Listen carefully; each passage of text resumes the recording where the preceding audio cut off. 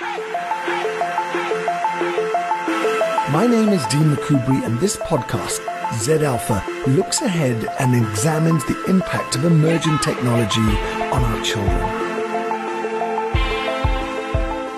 Hello everybody, and welcome to Z Alpha. This is the pod which really likes to look at technology, in fact, emerging technology, and our relationship to it.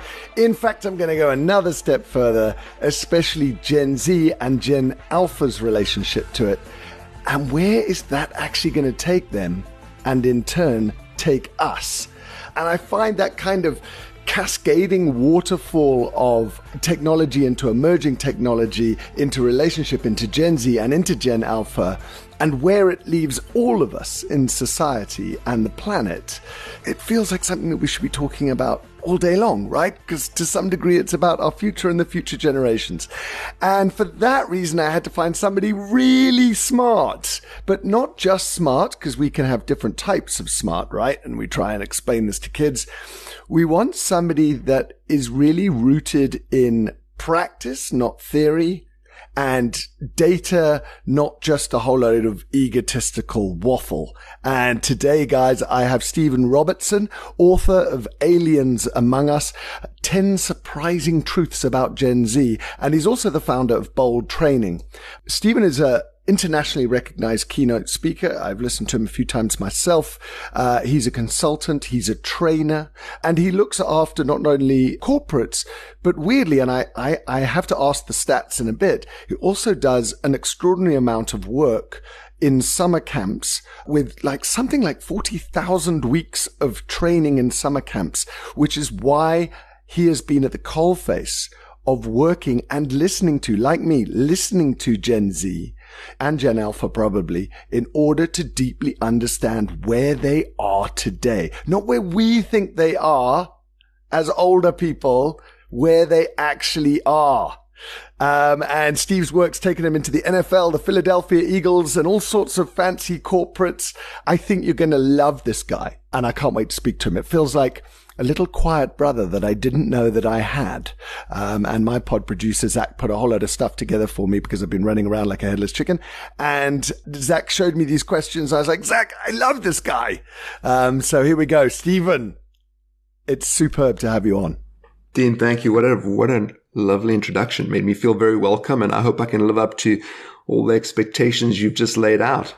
Yeah. And I mean, tell us, I gave you a little bit of that background, but tell me the bits that I missed that are kind of deeper inside you that you really want to make sure people understand. It's the subtext. It's the part of your operating system that really matters to you that the audience can't hear. Wow. That's a great place to begin. A deep question in some ways. I've been fortunate in the 25 years or so that I've been in the States to be focused on next generations as they come through kind of elementary, middle, and high school. And so the passion that I had in this space has always been around coming alongside them and being a part of their journey, because as an older generation, comparatively speaking to them, we know we have a whole lot of legacy knowledge and information that we'd love to pass down. And so on that journey, part of the business that I'm in is focused on providing experiences, content, and programming for teens, preteens as they go through, those years. And so what's been amazing on that journey, and this is the subtext really, is that we've worked really hard to figure out what is it that they value, how do they want to interact, and what is it that we can do in a way by coming alongside them to help them on that journey. And so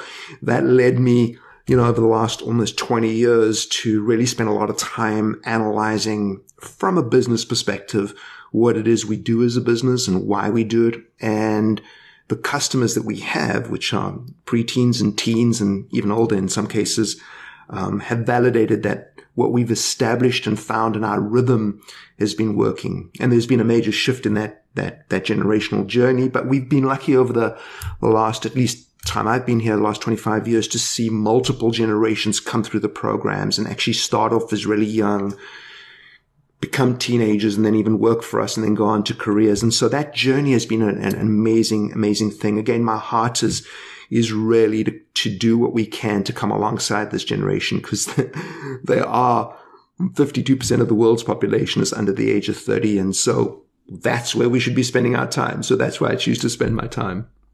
And it is really fascinating that what you'd said is 52% of the population. And when we think about those types of numbers and we think about the responsibility that lies on their shoulder, and yet perhaps the disconnect or the assumption, so the disconnect with the generation or the assumptions that we make as adults, because we thought it's like it was for us with the generational divide, which leads me into my first question, which is, you know, there's always been a generational divide. This one is different. And I've heard you speak about this before. Tell me about that. Why is it different? And I've loved one of the analogies you've given, but I'm not going to try and sway towards the one that I want to hear. You tell us. Thank you, Dean. Two thoughts immediately, right? And this has truly bubbled up in just many, many conversations as I'm trying to figure out ways to share what we've learned and what the research is showing us. And so the two analogies, that I'll grab is every generation looks at the one that comes after it. And at some point, and my parents certainly did this, and Gavin would concur, is he's just a teenager going through a phase. And they waiting as business leaders, as parents, for this teenager, even a preteen now, to snap out of it and become like them. And the problem with that mindset is that what we're deciding and putting out there is that we are right and they're wrong, and they just need to come around. So that's the first component. And I said two analogies, but there's really one, right? So that's the first part of that analogy. And so where I want to go with it is that data has shown us, and we've certainly experienced it on a global level. We've seen students over the years from more than 100 countries. So it's not just a localized Philadelphia thing where I'm speaking from today. This is a global thing, right? And what we've seen is that every generation, other than Gen Z and Gen Alpha, are really different. And the analogy that I really like is that if we look at the primary colors, we take a can of blue paint, we add yellow to blue, and we know it gets to green. Aliens among us, green aliens. I've never really met one, but we're making the assumption they're green. And so as we add yellow into this paint can that is blue, slowly it starts to turn green. So what does that mean? Every generation other than Gen Z is blue. And they're blue because of a whole lot of factors of what's going on in the world and in their lives. And that's the color that they are. The yellow component, or the yellow paint that we're adding, I call the perfect storm. And what that really looks like, at least in my definition, is that we have four components, one you'll like in particular, that make this yellow paint. So the first is technology, and every generation through history has actually flipped on a technology, or on a couple of technologies. So technology is the first part of this perfect storm. The second part is world news. There's a thing called mean world syndrome, which is a cognitive bias, which makes us feel like the world is an unsafe place. Yet, believe it or not, we're, according to a whole lot of data, living in the safest, healthiest, wealthiest time in recorded human history, but we feel like we're going to die. And the third component is social media, which you know really, really well. And then the fourth is parenting and leadership. And so those four things have come together in a very unique way, which is the yellow paint. And as that gets poured into the bucket of blue paint, slowly it turns green. So what I want you to see, or what I like people to see, is that Gen Z and Alpha generation have only ever been green. They have never been blue turning green, which all of us are, by the way. We're all becoming aliens slowly but surely, because it's the forces that make us engage with each other differently, and the world, and AI is current, in that conversation. And so that's why this generational divide is not the same as the ones that you just mentioned that we've always seen. And I think that if we catch that moment, that perspective, it really gives us a foundation to build on, which is what I'm excited about sharing. Yeah. And I mean, that's the analogy that I'd heard. And I really like it because, in the work that we do is we teach preteens and teens and parents and teachers and psychologists and GPs, right? That's a lot. And we basically say our differentiator is that we're insane listeners and data collectors anonymously from all of these different groups. So we're trying to get as close to the truth in terms of feedback from all of those types of people. And one of the great challenges with the adults is trying to get them to understand that analogy, because it's built into us to go, I was also a kid, or, we remember when, and it's like, no, this is a different turning point that occurred. So to come to that exact point is, when do you feel, I've been listening to the feedback, to the research of Jean Twenger and Professor Jonathan Haidt. And Jean particularly has been talking around about 2012 particularly. But when did you feel that this shift started to pick up its trajectory? Mm-hmm. So there's, technologies come in different phases. Sure. Is there a certain thing that you think happened? So every part of this journey is a journey, right? And so in just about every case of technology, from the greatest generation, which was really the radio and the television, then we had the silent generation with the Hoover Dam, then we had the boomers, that was the microwave, and then we had Gen X, greatest generation of all. Oh, he's claiming. Pausing there for a moment. He claimed it. Gen X, that was the PC, and then we have millennials with internet, and then we have Gen Z with a smartphone, and Gen Alpha with AI, right? So none of those are light switches. They're all just, slowly mixing the paint, and then the yellow starts to spread and transition. But where we really noticed it, was about 15 years ago. There was almost a day and night shift in behavior, mindsets, values, communication, just the way our guests, our students that were visiting our programs from around the world were starting to engage with one another, and what they valued, right, in terms of experiences and so on. And so that's when, about 15 years ago, is when I really started paying attention to it. I know you've got a really strong marketing background, and so we're always tracking data because we're selling a product, right? And so we're looking at those things and trying to understand, how do we future-proof our business? And that's always been my journey, right? How do we future-proof our business? And one of the ways of doing it is, as you've just said, listen really, really well. And I don't claim to have it down 100%, but we were very deliberate about that process, and certainly have made a whole lot of mistakes along the way. But we started to see the shift then. And then, you know what? I've realized that when I moved to the United States, it probably took about 3 months before I realized something. I was trying to explain to every single person I came into contact with that they were driving on the wrong side of the road. And at some point, it was a case of like, at this point, I'm just going to drive on the wrong side of the road. And so I'm seeing the same thing happen with older generations. As soon as they start to gain a new perspective and start to understand a little bit of the data, and as soon as it starts to impact their lives, and they start to see that others are having different fruit, as it were, or different outcomes, they start to listen differently. And that's why in the corporate space specifically, it's really compelling when you start to explain this journey, because most of them want to future-proof their businesses. They understand that this group is 360 in the United States, $360 billion of disposable income. They are 40% of the consumer. And they start to realize, whether you're selling a widget or not, this is your consumer who's deciding what is being bought, how it's being bought. And so that force slowly starts to bring people around. Again, it's going to be a slow journey. It's not a light switch. Sometimes I wish it was, but the truth is we're also figuring out more and more about this generation. Marketing companies help us a lot with that. But the flip side of it, they're also figuring themselves out. I mean, they haven't got it all figured out. Neither did we, and we probably still don't have, as a generation.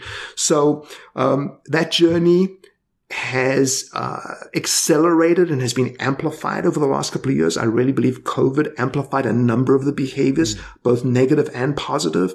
And, the release of this new AI and the ChatGPT style of AI has really amplified a whole different transition that we're going to walk into. So, did that answer your question? I hope I did. Yeah, it 100% answers my question. And the irony around that, I hear so many people talk about the future of work, and I always put my hand up. I'm like, really irritating. I'm like, guys, we're talking about the future of work and what the future of work looks like. And I'm like, you need to talk about the future workers, because how's your relationship going with future workers? Because they are the future of work. They're the people in the work and so on. And the interesting thing around Gen Z, that's why I have so much respect for them. And again, respect for them doesn't mean that I look at them and go, oh, wow, you guys are so amazing. I'm so in love with you. That's not what I'm talking about. I see where they are at their ages in that generation. But there is one big difference as well, like because of the yellow. It's that, as you said, they're worth a lot.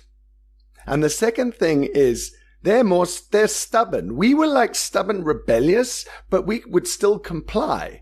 And that's what's so interesting is they actually have quite a lot of choices because of that exposure that they have. They're looking at all sorts of things and going, well, if you're not going to pay me that, then I've got options digitally. And I found that to be so fascinating when we're trying to speak to CEOs about the generation. We're saying it's really different because they can actually just look at you and go, stuff you. They're not built the same way. They haven't inherited that same type of like, I need to sit in the ladder and go up the ladder. I mean, of course, there's a whole load of them that have, but that's the thing that I've surprised. I've been surprised by the way in which, I would say that, leadership in large corporates have gone, what are we going to do with this? And it's like, no, you're going to have to change. You're going to have to change. I'm not sure that they're going to change the way you want them to.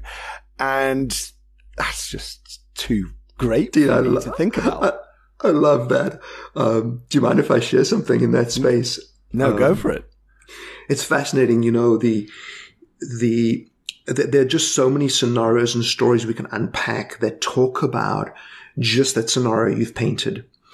Pax Romana is a story of the Roman Empire in their golden age.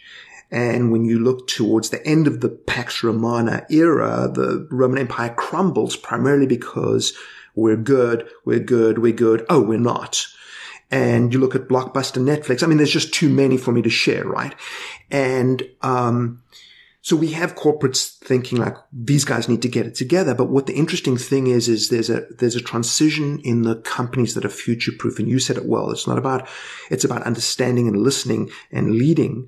The companies that are future proof understand that I need to treat my employees differently. And what does that really look like? It looks like, well, two things, leading and managing.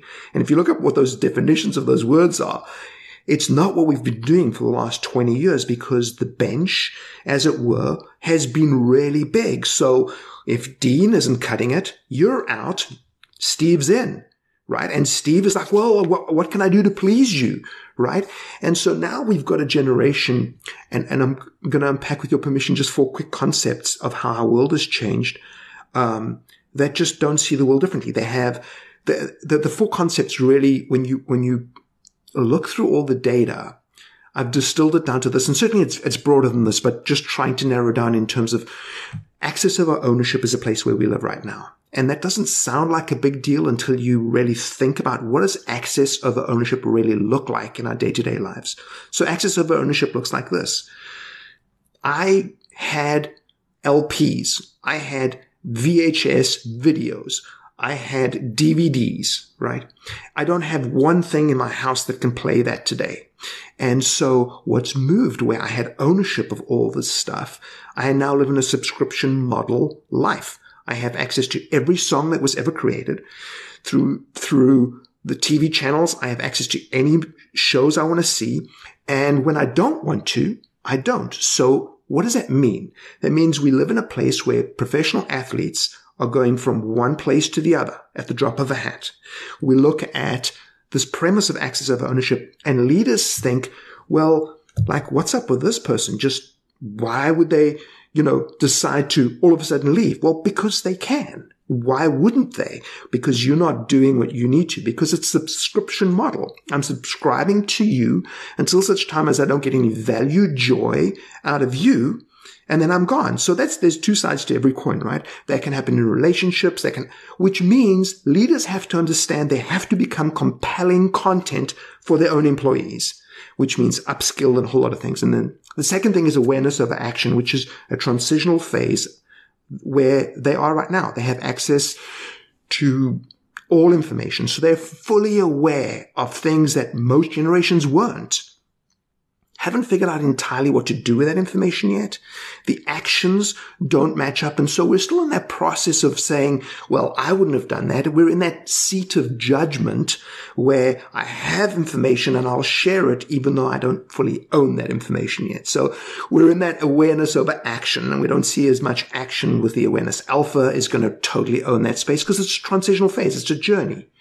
Fear over faith. And this is not a spiritual comment. This is a comment about fear of the world, fear of your boss, fear of your next door neighbor, as opposed to faith in the system, and so when you're making decisions out of that place, it really makes you look at the world differently. And then the last thing is similar to awareness over action, but it really isn't, information over understanding. And that's where the older generations come in.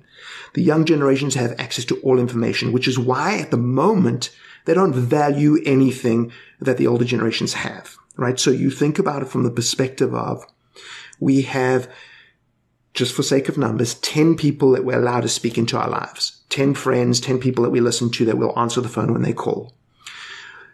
In order for me and those 10 people to live happily, I just have to feel like they bring value to me. I like being around them and whatever the case is. And because I have access to all information, I don't feel like I need this sage on stage who's this wise wizard who can tell me something I don't know. Because the truth is, I know everything. Or at least I have access to all information to know everything.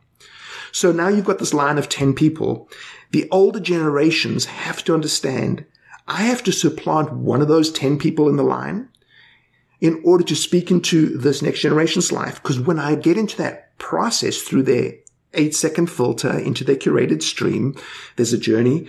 Now, all of a sudden, what I can do with this information over understanding things, I can start to bring some application to this vast knowledge that they have. And in so doing, I now have value to them.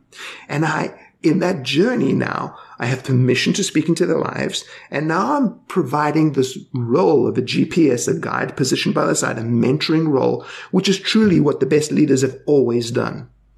It's, I'm smiling. It's actually slightly irritating me because I can see it now on the Zoom, and I'm smiling and nodding because we honestly speak so similar. It's like as though we from the same company to some degree. I'm sure Zach, in the background, our pod producer, would be nodding. And it's so funny, like we try and explain this to kids, like what you're talking about, the information asymmetry that once upon a time we used to listen to the salespeople and the salespeople would say, you must buy this. And we'd like, okay, I should. Yes. And now it's like, who's that guy? Salesman. I'll go find my information. I'll go check it out. I'll research it. In fact, I won't even use Google because I'll actually just go to social anyway and just look at it on the hashtag or look at a couple of influencers and Bob's your uncle. That's who I'm going to go to. And it's just so funny. And Daniel Pink talks about information asymmetry and I love his work because he also talks about persuasion. And we say to teachers, what you're going to need, it's the same thing that you're talking about. You're using the word compelling. And I always think about persuasion. I say to teachers, it's going to take a little bit extra from you. I'm sorry. I can't give you better news. Same with the parents. I actually did a parent session last night. I was like, you want me to give you silver bullets, which is, okay, now use this monitoring app and use that. And I said, you're still going to have a disconnect. You might just have things better ring fenced, but I promise you they'll just go around the back door anyway with hacks, I'm so funny. I literally show them let me show you how many hacks there are for screen time. Okay. So maybe you should be focusing your attention somewhere else. And in that attention, you're calling it compelling we've got to get closer and try not to be so talky down. I think you often talk about being alongside, we're just like, let's talk, let's listen, let's understand. There's definitely value from the adults, of course. And I think some adults feel like, no, there's not, we're feeling like there's not value because they won't listen. And I'm like, no, I just think that you're almost walking towards that fight, but you've got the wrong weapon. You know what I mean? You're coming with, I'm the parent and I will teach you. And it's like, no, dig around for the gaps and then take the gap, get in there. And it's really, honestly, it's just so fascinating. And so on to that, let's talk about that pulling on side. How do you think, what's your advice to the adults? Now, adults can actually be, right even through to clinical psychologists. Like, they're struggling. They tell me, well, I look after the child and adolescent psychiatry unit of the largest children's hospital in Africa. And I have done for 3 years, like, talking to them about this world. And they're like, and they're so clever. I'm like, I walk in with big imposter syndrome going, I'm not academic. And they're like, can you tell us this? And can you tell us that? So what would we say to the adults? How do we bridge this gap? What are the tips and tricks of pulling alongside and getting closer? So first of all, I love your heart, because the way you've just phrased that question speaks volumes, right? It speaks volumes about a motive. And one thing we've understood for generations is motive doesn't need words. People can see it instantly. Just in the same way dogs can sense your fear, right? People, children can just sense motive, right? So when our motive is sincerely for their betterment, that's the foundation where it begins from. I think one of the things that I've had really good response to is when parents, in this case, and leaders too, but when parents understand that in an apocalypse, if everybody who was blue died today, green would be okay. They would bump their heads, but they would totally figure life out, right? Just as every other generation has. So what is our motive? Our motive is we don't want you to bump your head necessarily in the same place as we did, because we've learned something along the way. However, one doesn't require the other, right? And so once you have that mindset, is that if you don't figure out how to speak alien, if you don't at least understand what an alien eats, drinks, what alien likes to do on a Saturday or a Sunday, if you don't understand that, how will you ever build relationship? The saddest, most difficult pill to swallow is this, that we are in a Instagram world. We're in a customized, on-demand life that's not changing. And so when you are connecting, building a relationship with your own child or somebody, it is a one-on-one, customized, built thing. And so when that motive is set well, and your motive is truly to come alongside them and, dare I say, serve, most parents will be like, that's all I do. I get the food, I clean the house, right? But there's more to it than that, right? We're investing in our children to take them to tennis lessons, to take them to school, to extra lessons, to do this, to do that, so that this is a part of that journey. If you understand that this investment will truly bear fruit, that is where it starts. And so what I usually share with, and I know you're familiar with the World Economic Forum, there's some data talking about kids that are just graduating 6th grade in the States, and that those children, 65% of those will work in jobs that don't exist today.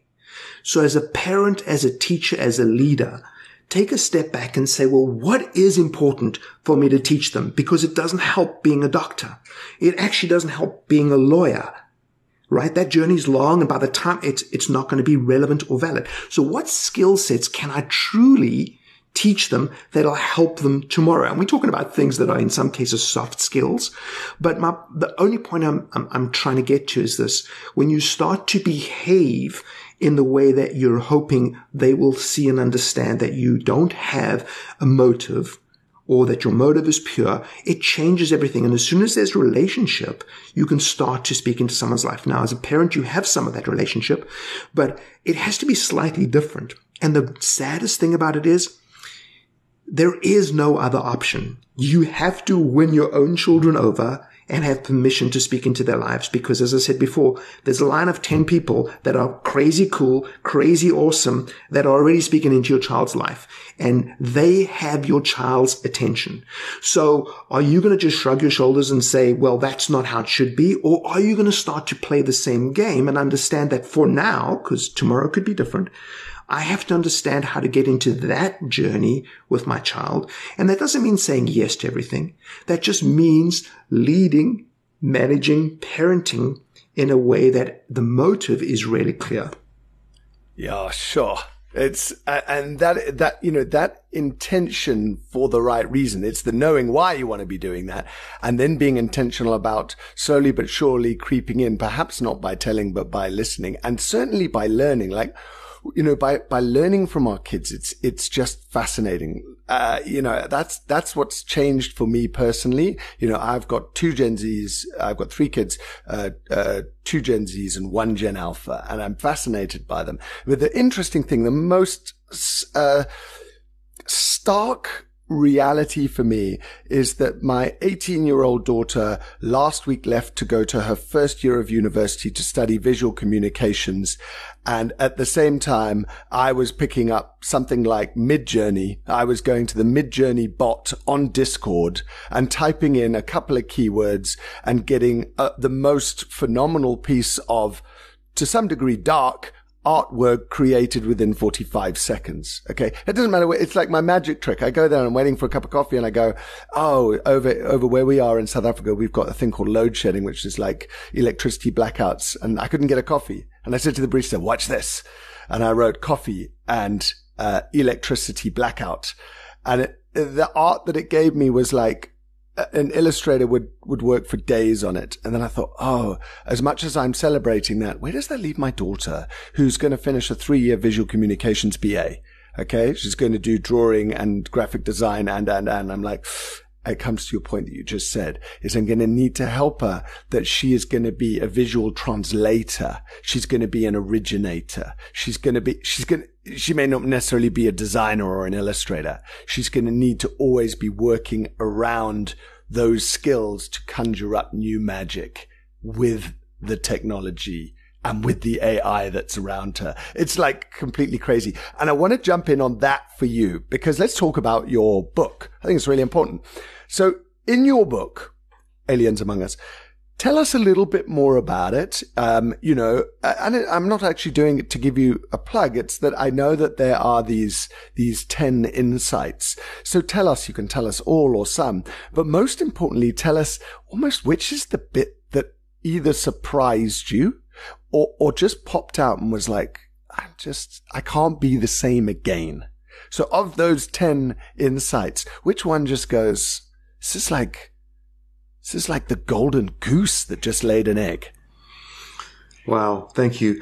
So Dean, for me, that was a 5-year journey writing that book. And, wow. I didn't want to go to press because things are evolving continuously and so quickly. And so I feel like there's a continuation of that story before I even put my pen down, as it were. At the risk of repeating myself, a new perspective is the key. A new perspective is the key because it's the most difficult thing to acquire. I have lived my life in a certain way. My results have proved that this way works. I don't care what you say about blue paint and green paint. I don't see that evidence. All I see is a generation that haven't got it together. And so that perspective shift, that new perspective, I truly believe is key. And what it really leads to is understanding that our focus, our journey, and this is what I like to really deposit with people, is a journey of upskill. Our role is to help upskill this next generation, give them skills in places that they don't have them. Really easy in the corporate space. I have 100 examples. Even at home, can I give you one silly example? Mm-hmm.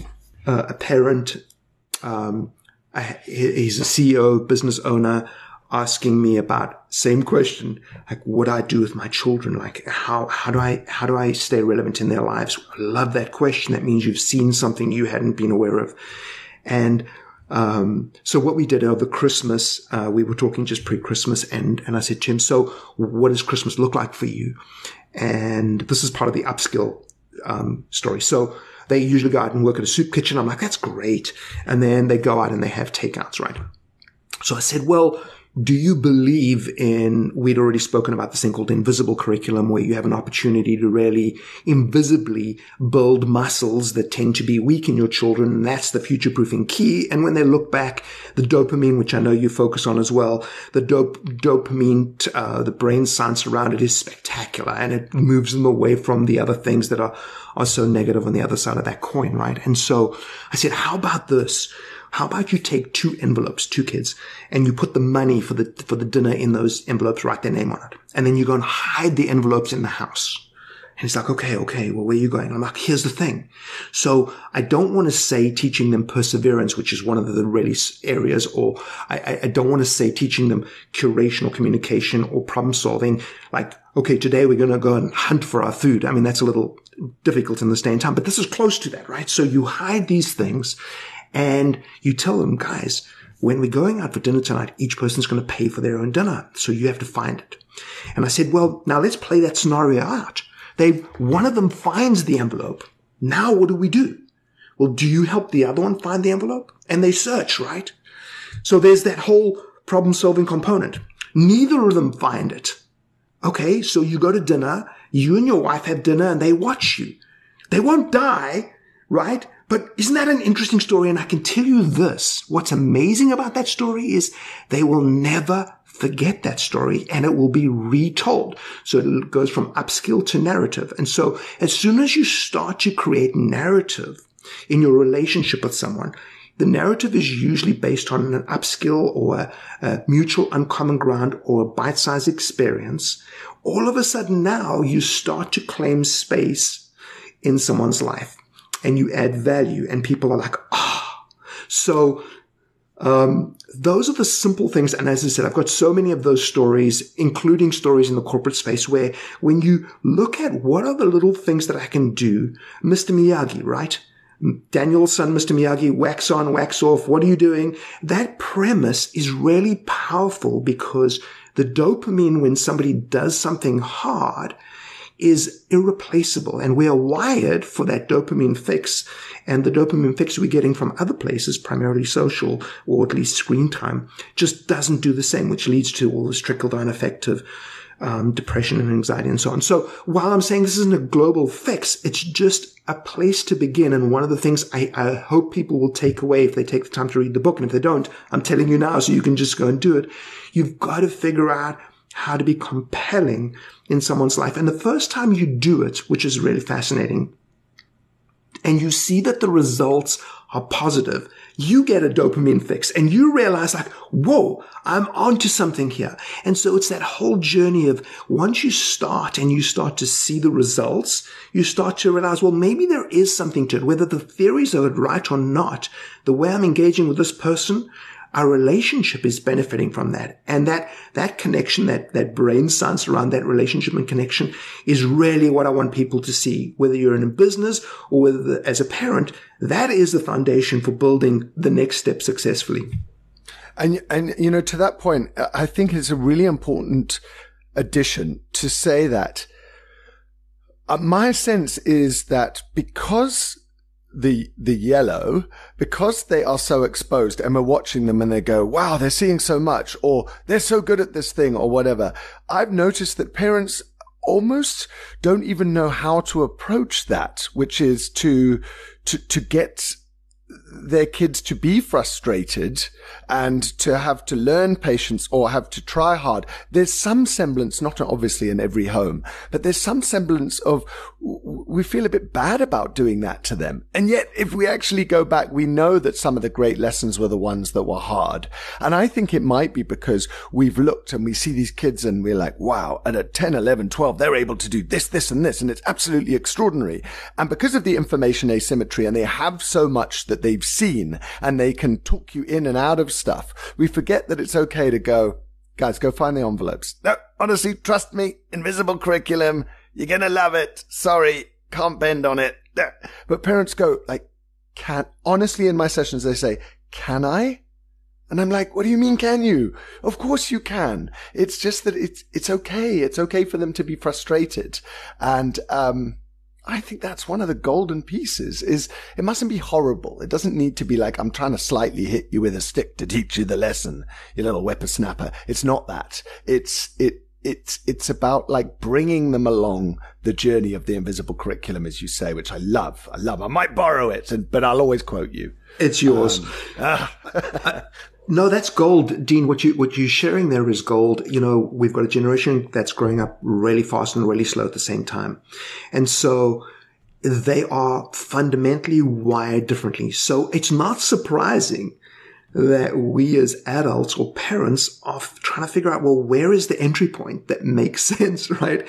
But you know, it's okay for trial and error. The key here is trial. What we tend to do, and bear in mind, we've coming through 2 or 3 decades of this, is absent leadership, absent parenting. And I know we've had the helicopter parents and I get that, but generally speaking, the global mindset has been figure out, do it on your own, somewhat absent. And when the parents have been involved, it's with an iron fist, right? And so it's kind of this weird transition that we're getting out of. And so, yeah, the entry point is hard. I think what's really interesting and fascinating about growing up fast and slow is, yes, they do have an incredible amount of knowledge and ability. And yet they, in many cases, are not mature enough to process a lot of stuff that's coming at them. So, you know, I really like to focus on bite-sized pieces and not try and solve an entire equation because truthfully we can't, right? Mm. And so what I really share with leaders and with parents is just do one thing, just start the journey and it will guide it. You know, you'll be guided through that process yourself. And again, it just comes from motive. If our motive is truly to help them, what we realize is they're already better positioned to live in this world than we are. We are going to be playing catch up for the rest of our days, and it's going to be tiring. Yes. So you have 2 options. I consulted with a company, an engineering company. Amazing company. They do some really cool things. And so the CEO and the leadership team bring me in, and we're talking about next gen employees. It's the only generation that's coming into the workforce. And after this whole journey, mapping out what does mentorship look like? What does mentoring do in the business? How do we do that? How do we roll out this plan? Why is it important? All that stuff, right? We go through that. And the CEO looks at me and he says, Steve, that was amazing. And I'm like, well, I'm so glad. Can I help you think through where you're going to begin? And he's like, no, don't worry about that because I'm going to be retiring in 5 years. And honestly, I'm just going to leave it to the next guy because this is just so big. And I'm like, no. Just start with one thing and you'll be surprised at how quickly you get into this journey. I had a school principal say literally that sentence to me last Monday. And if she's listening, she like almost pulled me aside and she was like, whoa, honestly, I'm so glad I don't know. She'd been in the job for 31 years. And she said to me, let me tell you something. I'm not capable for this, which is really amazing. I wanted to ask you one very quick question, an important one. What do you think, like with your work with them, what do you think we can learn? What do you think adults can learn from Gen Z or how Gen Z interacts with the world? Can I tell you why? That's been a transformational shift for me myself, is when you get off your high horse as an adult, and you look at it, as you said, we're actually the ones catching up, and you start looking at them. Like for me, I've loved a youthful insight on something, and I've loved humor, because they're just so exposed to all sorts of stuff. I'm like, God, these kids are so clever. It's just so clever and so funny. And, things like that. That's what I've loved. So again, for the adults, if they could approach it with a slightly different thing, and you can say to them, trust me, I work with these kids. If you come at it through this door, it could change you, not just them. What are those things that you love about Gen Z? Dina, I'm going to lean on something you've said, and it's got to do with listening. I've seen this through corporations, in my own business, and certainly with the students that we see every year from all over. The key is listening. When you give this generation that are the most creative and innovative generation we have ever encountered, an opportunity with the right circumstances to figure things out, it is mind-boggling what they will come up with. I won't bore you with the whole story, but I went through an RFP, a request for proposal, which we do regularly in our business, and I had a Gen Z come alongside, and the lessons he learned along the way was spectacular. I'm going to just give you the closing of that story. We eventually got to the place we're bumping our heads a bunch of times where he brings this proposal to me and he says to me, Steve, here it is. And I happened to be in the middle of a few things that day. And I said to him, you know what? I'm really busy today. Before I take this from you, just tell me one thing. Is this your best work? And he said, can I have one more day? And I'm like, yes, help me. He comes back. The next day he comes back and he says to me, okay, here we are. And I said, so the first thing I said to him was, did you change anything in this proposal from yesterday? And he said, yes, I actually did. And I said, tell me about that. And he said, well, I was at home going through this, and his mom asked him what he was doing. He actually asked his mom for advice, took the advice and implemented it in this RFP. When I looked at the RFP, and as I said, we've done many of them, it was not how I would have presented an RFP. But the net result of what he came out with and the process that he went through to bring it together was so upskill, transformative, Danielson, Mr. Miyagi. It was amazing, amazing. And whether it was exactly the same color gray that I would have painted it, which it wasn't, we submitted it and we got the bid, right? So the learning moment there is, if you are not prepared to trial and error, you are as good as dead in the water. You really, really are. You're dead in the water and you're giving them nothing to move from. And so where does it begin? It begins with listening, because once you've listened to the whole process, the whole story, you can come in with some legacy wisdom and knowledge, which we have as an older generation, and you can plant the seeds in the right place as opposed to coming in as an SOS, a sage on stage, second industrial revolution. It's still in play today. This is what I want you to do and how you need to do it. That mind shift is key and truly bearing amazing fruit. So good. And so in that, right, what we are seeing is, we've launched this new thing, which is the world's first social media current affairs video show in schools. So schools can teach kids partly about online safety, then about exploration online from the foundation of that safety, and then into excellence through exposure, information, practice, tips, tools, apps, whatever. Okay. So it's a journey. Do you know what's been crazy though? Is that it's been so difficult for me to get schools to take that leap of faith. I mean, this year's been much better. And it is brilliant. Do you know why it's brilliant? I'm not in it. I have a team, more than 50% of my team are Gen Z. They're aged between 18 and 23.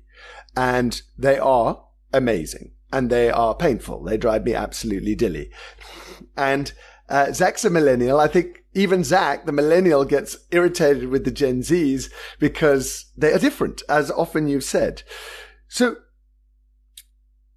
But they do something phenomenal because it is quite authentic and it is quite raw and it's put together by apps and tools and it's not perfect. And it's like, cool. I remember showing them some visuals, a storyboard, and they were like, no, that's not, look, come, go and have a look at Emma Chamberlain. Is she all made up? No. Is she in her bedroom? Yeah. Is she the most famous person around? Yeah. And I'm like, oh, they're right again. So here's the thing. These kids and what we've created is so amazing and it's now proving to be so. But what's the deal here with education? Why are we not wanting to address the invisible syllabus? And why are schools so scared, in your opinion? Yeah. So I saw this quote, next week has been exhausting, right? And that's where we are. Our bandwidth and our lift on a daily basis is so significant that the concept and idea of adding anything that requires me to think and be creative, like I just don't have the bandwidth for that, right? And so then you look at a school and they answer to all sorts of authorities. I deal with a lot of universities and a lot of schools. And so I'm actually speaking to a school on Tuesday, a university on Tuesday in a similar space. And going into tell a university, guys, you need to rethink education. But how do you think that's going to go down? It's not, right? But the point is just this. Whether you like it or not, this generation is going to rewire the world. Now, I'll use a terrible analogy. That is unfortunately kind of true.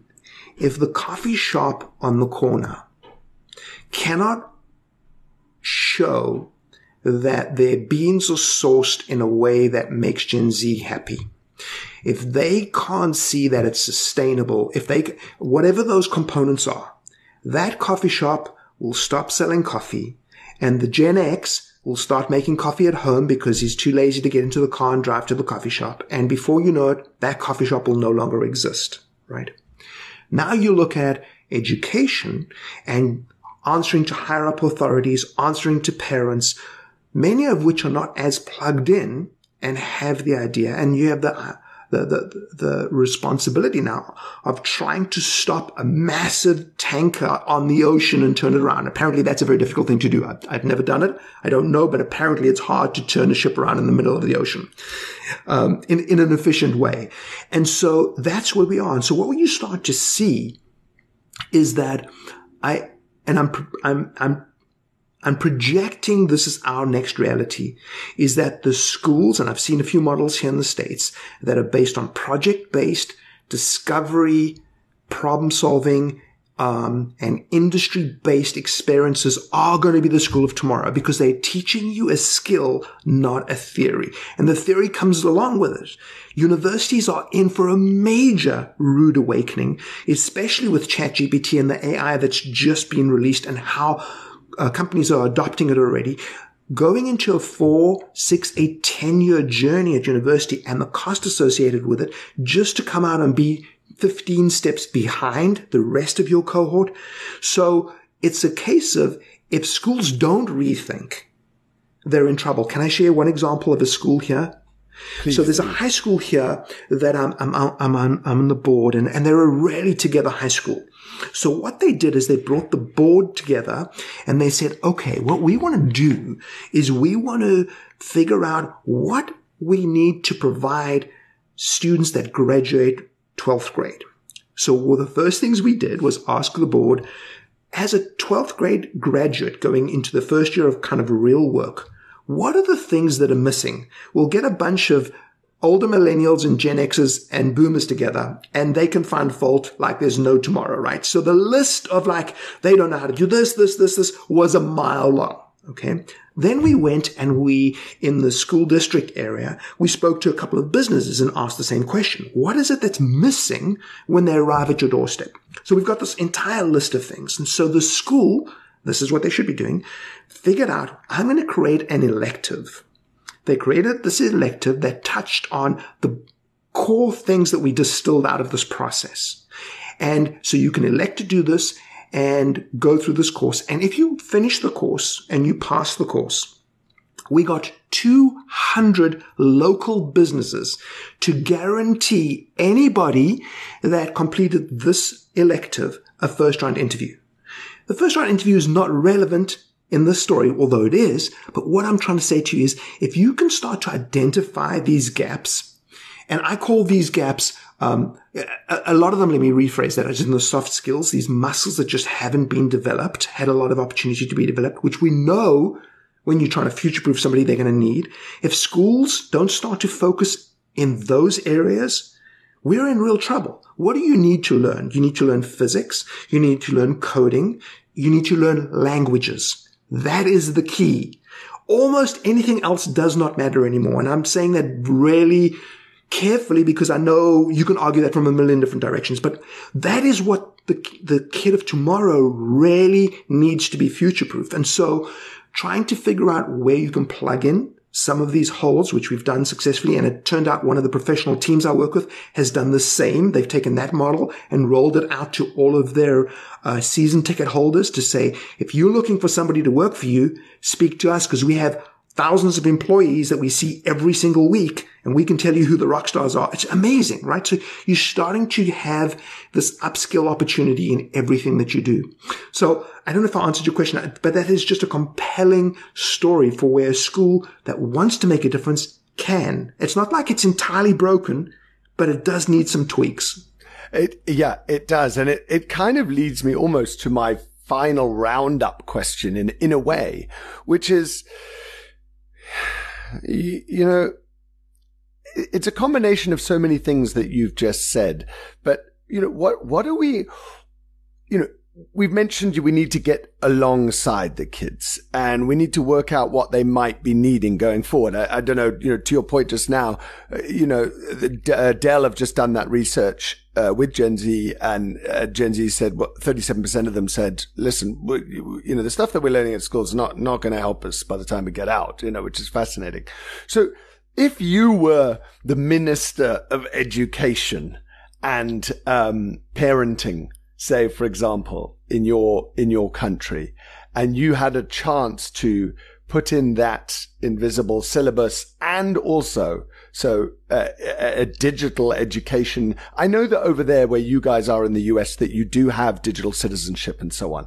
But even there's a difference with digital citizenship 1.0 and digital citizenship 2.0. Like our social media current affairs show, in my opinion, is 2.0 because so many other people have been using it's kind of corporate speak, and it's still hitting the stuff around online safety. And yet the kids are now, to some degree, they're aware of it, but we're missing like the updated messaging where things land and hook. And they're like, you did that well. I'm giving you credit for teaching me like that. Okay. For that, it's going into the brain. So if you were the minister, what are some of the things that you'd really like to see? And they can be across, you know, they may include, you know, parent training and this and that. What would you do to go, right, guys, this is how we're going to close the gap with Gen Z? Well, first of all, I'm so excited that the position is vacant, and consider this my resume submission. Exactly. So I think the way to answer that question, at least in my initial thought, would be really simple, in the sense that the first step would determine the next steps. And the first step is just that. It's an entry into a space that sincerely needs to be reevaluated, right? So this isn't an answer. It's a progressive journey, and the way to begin that journey. I love the fact that you touched on kind of a global model, in that I really believe parents, leaders, businesses, and students, and all the different categories need to be part of the same journey, or at least a part of a new journey. Because what we're talking about is rewiring an entire globe, right? Because it is so juxtaposed right now. And the synergy in an ideal world has to come from both sides. There has to be an aha moment on both sides for this to begin. I really believe that any educational based journey that isn't rooted in technology is going to fail. We live in that space.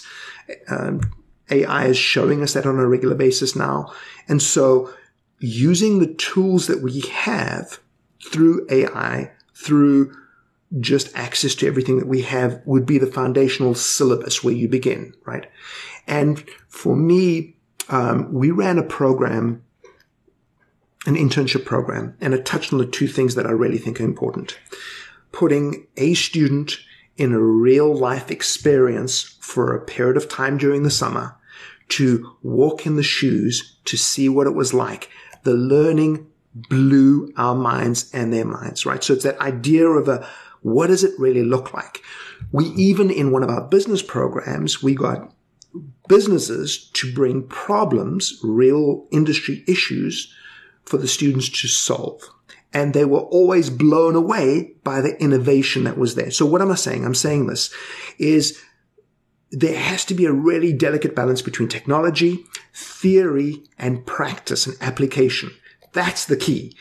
I want kids to learn math by applying it in a bite-sized project that is based on an outcome of a project. And when you connect it to reality in some way, it changes everything. It changes the syllabus. It changes the outcomes. It changes the motives, even the evaluation. That is what's valuable. We've always said that this skilled work or trade school idea is really good because it gives you this practical experience. Well, the reality is we need that experience from the beginning, because what are we preparing these kids to do in 10 years? Well, we don't know. So we've got to teach them how to problem solve. We've got to teach them how to use code. That's the outcome that we're looking for. And so as minister of education, I would create a school where it's based on bite-sized pieces. I would create projects that kids could select to be a part of almost across ages. And that I'd need an educational expert to help figure that process out, right? Can you put a 10th grader? My daughter was in 9th grade and she had 12th graders in her math class. So it can work, right? So I don't know how long that gap is. But for people to work together, and what are we learning in that journey? We're learning how to connect. We're learning how to build relationship. We're learning how to communicate. We're learning how to, the skill sets are what's important now. Knowledge is no longer important because it's ubiquitous. We have access to all information. So I don't need to know. Yesterday, I used AI to do a crazy formula in Excel. I don't need to know math anymore. I mean, unless you're going to be, okay, I'll take that back. Mathematicians and math and physics are crazy important. I get that. But for the man in the street, there is technology that can help me with that. So instead of making me learn an equation, teach me how to solve a problem. Teach me how to address an issue. And so that's where I begin. I love your mindset about how do we bring parents into this? How do we have educators rethink and relook at this? An important part of the journey, and leaders have to do the same. We all have to be rewired a little bit. And as I said earlier, I don't think the entire thing is broken. But again, as you take a step in a new direction, very quickly the path will become clear and you'll go left or right. And before long, you'll look back and you'll see, wow, the fruit of what we've done there is really valuable. We need to continue in that direction. I think that the word reevaluation is so important because we are sitting at that intersection, particularly since last year, particularly since something like ChatGPT, and all of those language models, which are now playing out and will continue to play out. And I think will have actually just as significant an impact on society as social did well over a decade ago. I really believe that. And there's going to be both good and bad in that as well, because of course of the negative influences that exist in our society and in some of those corporates and stakeholders and greed and so on. It's going to get really fascinating. Like right now we're in the very enamored stage. And I think people are going to start going, hold on, ethics, compliance, regulation. Where are we headed? Can anybody tell me what 2025 looks like and so on? It's going to be really, really interesting. So if you don't mind, for me, what I'd love you to do, because I would imagine that a lot of people will want to read your book and they would love to find out where they can get it. Can you give us that information? I don't know whether you tell us a certain site or the price changes per region. Let us know, how do we get hold of some of this gold? Please. Thank you. It's available on Amazon and in book form and in Kindle. If you do search Aliens Among Us, please add in Gen Z, because it turns out there's a number of books called Aliens Among Us, and they're about real aliens, not the ones I'm pretending are aliens among us right now.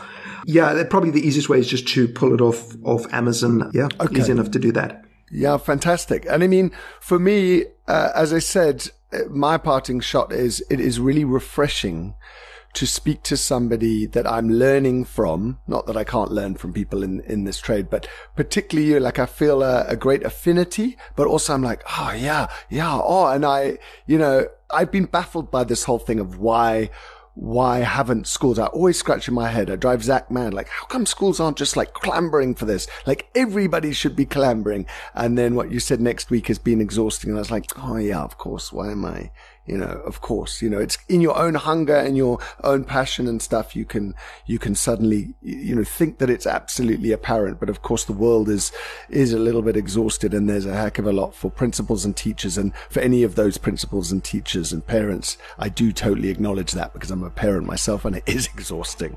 So I do get it, but just sometimes I just wish that we could make a more deeper, a more profound impact for students, because I think that we're at this most insane intersection for them, for us as parents, and for society. And so with that very much in mind, I would really like to thank my guest, Stephen Robertson, my new brother from another mother, from very far away, my Korea brother from another mother. I would really like to thank you for, honestly, just like you and I could rap. I'm waiting for Gavin, who is our co-pod producer, to say to me, can you guys stop talking, please? He's about to wait for him to come up on. There he comes. And just to say to you, a big thank you. And I hope that everybody gleaned a lot from this sage. Thank you, Dean. Honor and a privilege. And on that very note, we look forward to seeing you in the next episode of Z Alpha. And for now, we shall say thank you very much and goodbye. You've been listening to another production from Solid Gold Podcasts.